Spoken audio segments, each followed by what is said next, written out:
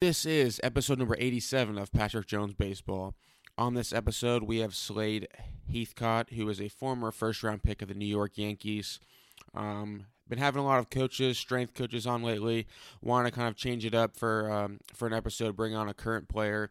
Slade is someone who has a really unique background. Talks a little bit about it in this episode. He actually lived by himself his junior and senior year in high school, and talked about how he kind of actually slept at the field in his truck. Just the journey of being a professional baseball player and dealing with injuries, and he even gets into taking classes during the season. Pretty interesting guy. Hope you guys really like this episode. If you haven't already, please make sure to head on over to iTunes and leave a 5-star rating and write just a short review. It really helps the overall rating of the show and helps other listeners find the show to listen to as well. So if you could do that, that would be awesome. And without further ado, here is Slade Heathcott.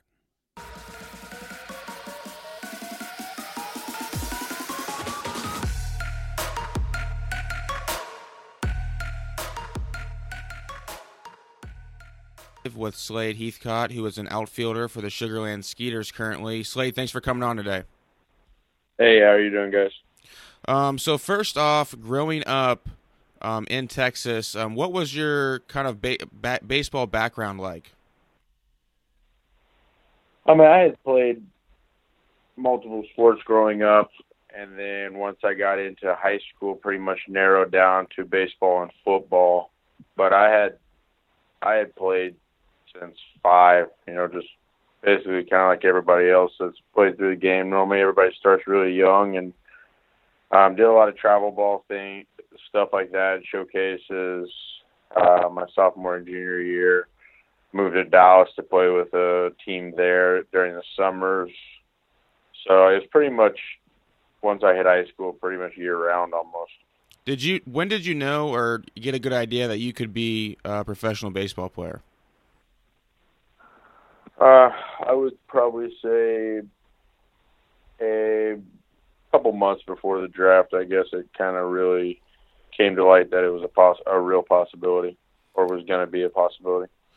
Now, you actually have, I was reading up on you a little bit, you have kind of a unique background. I read that you actually lived by yourself your junior and senior year of high school. Is that correct? Yeah, parts of them junior and senior, and, there was just things going on with family-wise, and mother had remarried and moved down south to Louisiana, and it was just one of those things that I wasn't leaving Texarkana, and at the time, I loved being at the baseball field, so I would actually sleep in my truck at the field and things like that. And looking back now, I'm so glad that I did.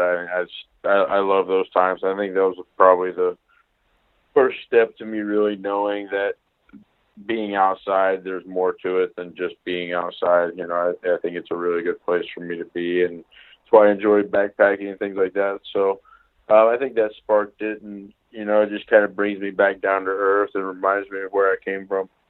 Wow, that's pretty incredible. So you, at the time, you weren't like scared or anything. Like being a high school kid alone, like a lot of people they'd be kind of freaking out.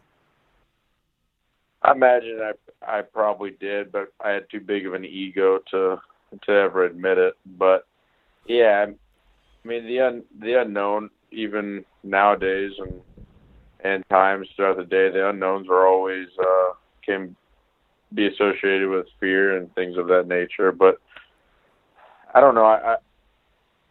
I've never been a person that really has anxiety and fears like that. Or maybe I don't let them bother me as much or show as much. But no, at the time, I think I was just young enough and just dumb enough to have fun with it. I'm actually looking up some of your stuff about you. So are you currently in school in the off season? Actually, I'm in school year round. I just take one class at a time through Embry-Riddle, working on my aeronautical science degree. So I'm about 2 years away from completing that. What do you want to do with that ultimately? I know you wanted to get your pilot's license. I've had my pilot's license since 2012. You've already got that. I do. I have my private.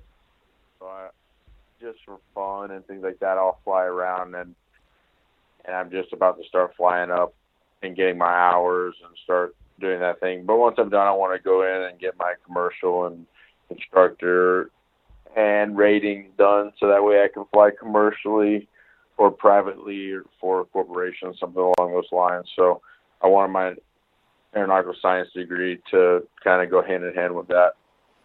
What's it like to take classes like during the season? Is that pretty tough? I think it's just the perspective that you look at. Mine's by choice.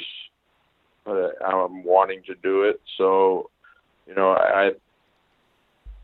it can be time consuming, and I guess for terms of just free time and being able to have just effortless days in terms of scheduling, yeah, I guess it's more of a challenge, but I think it's growth, and I'm a true believer that happiness comes from growth and not having stagnant life. So I guess I just look at it a little differently. You're currently playing independent baseball in the top league, the Atlantic League. I've asked a few people who have played in the big leagues and played independent baseball, but what's the competition similar to? Is it AAA, would you say, or AA, or what would you kind of compare the Atlantic League to competition-wise? I think it can just be kind of, double AAA level. Some games are, full-blown AAA games. Some of them might be a mixture of AA, but AA, AAA is probably a fair assessment, in my opinion. What do you think is one of the things, or what do you like? What's one of the things that you're working on in the off season in terms of like your own game? In the past, I've always just worked on trying to get better mentally, physically, and spiritually every day. I think when you handle the three main components and figure out how to do that daily, it just starts almost manifesting or becoming who you are.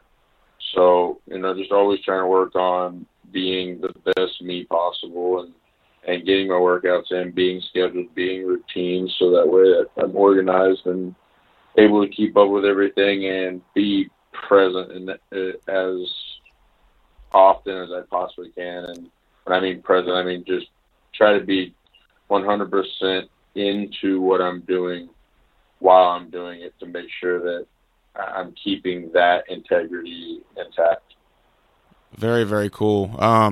Why is professional baseball? And again, you've made it to the major leagues. Your actual statistics in the big leagues. I mean, you hit 400. Were you ever like wondering, especially as a first round pick, why you didn't get more of a chance there?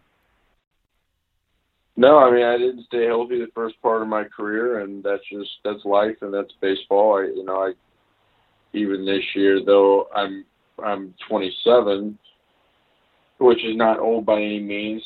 I'm old in the aspect of baseball just because I've played for 9 years. The first 6 years of my career, I had a surgery every year, so I didn't complete a season at all until 2016, and then I didn't have another injury at all, but I just had a look.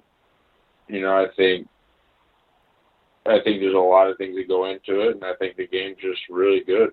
And when it comes down to bottom line is, I guess I wasn't the player I needed to be to have somebody believe. So it's just kind of what it is. Yeah, I completely understand. You've obviously were with the Yankees when a lot of the big stars were there. What was it like being in the clubhouse with like A-Rod and some of those guys?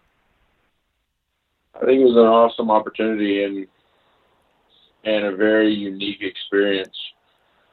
Some of the guys that I had in those clubhouse, their presence alone, just in terms of baseball wise, the IQ levels in those, like baseball IQ wise, in that locker room was unbelievable. And I think that's huge when you start playing the game longer and longer, and you start realizing there's a lot more facets to the game than you would think.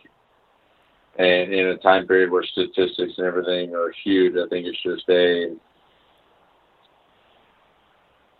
was just an opportunity that a lot of people aren't presented with, and had a very big impact, more so on who I am as a person off the field than who I was while I'm playing the game.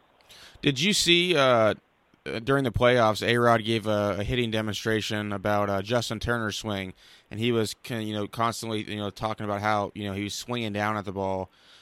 Did you ever talk hitting with A-Rod, and is that just his mental, what he had to feel to kind of have like a shorter swing? Yeah, I think when it comes to hitting, it's such a mental anomaly because everybody thinks something different to achieve the success that they have. So being able to rope that in, rein it in on a daily basis is one of the biggest challenges. And figuring out what works for you. So I know guys that do, swing down, hit ground ball to second base, opposite side infield. I know guys that are trying to hit it as high as possible. It's such a individual topic or process, so it's tough to say. But yes, I've heard so many different types of philosophies, and I've had different types of philosophies myself that have evolved over time, and that I thought gave me the best route to success. Did A-Rod? I heard a rumor that he goes and buys the rookies all a new suit once they make it to the big leagues. Did he buy you a suit? I think it just depending on who's coming up and who's going. I know several people that it has happened to, and I think it just depends on each individual situation. But there's a lot of the veterans really look out for a lot of rookies when they're coming up for the first time. So in some way, shape, or form, whether it's time or a possessional things, there's a lot of stuff given back. Awesome, Slade. Really appreciate your time today, man. Awesome stuff. Thank you. I appreciate you.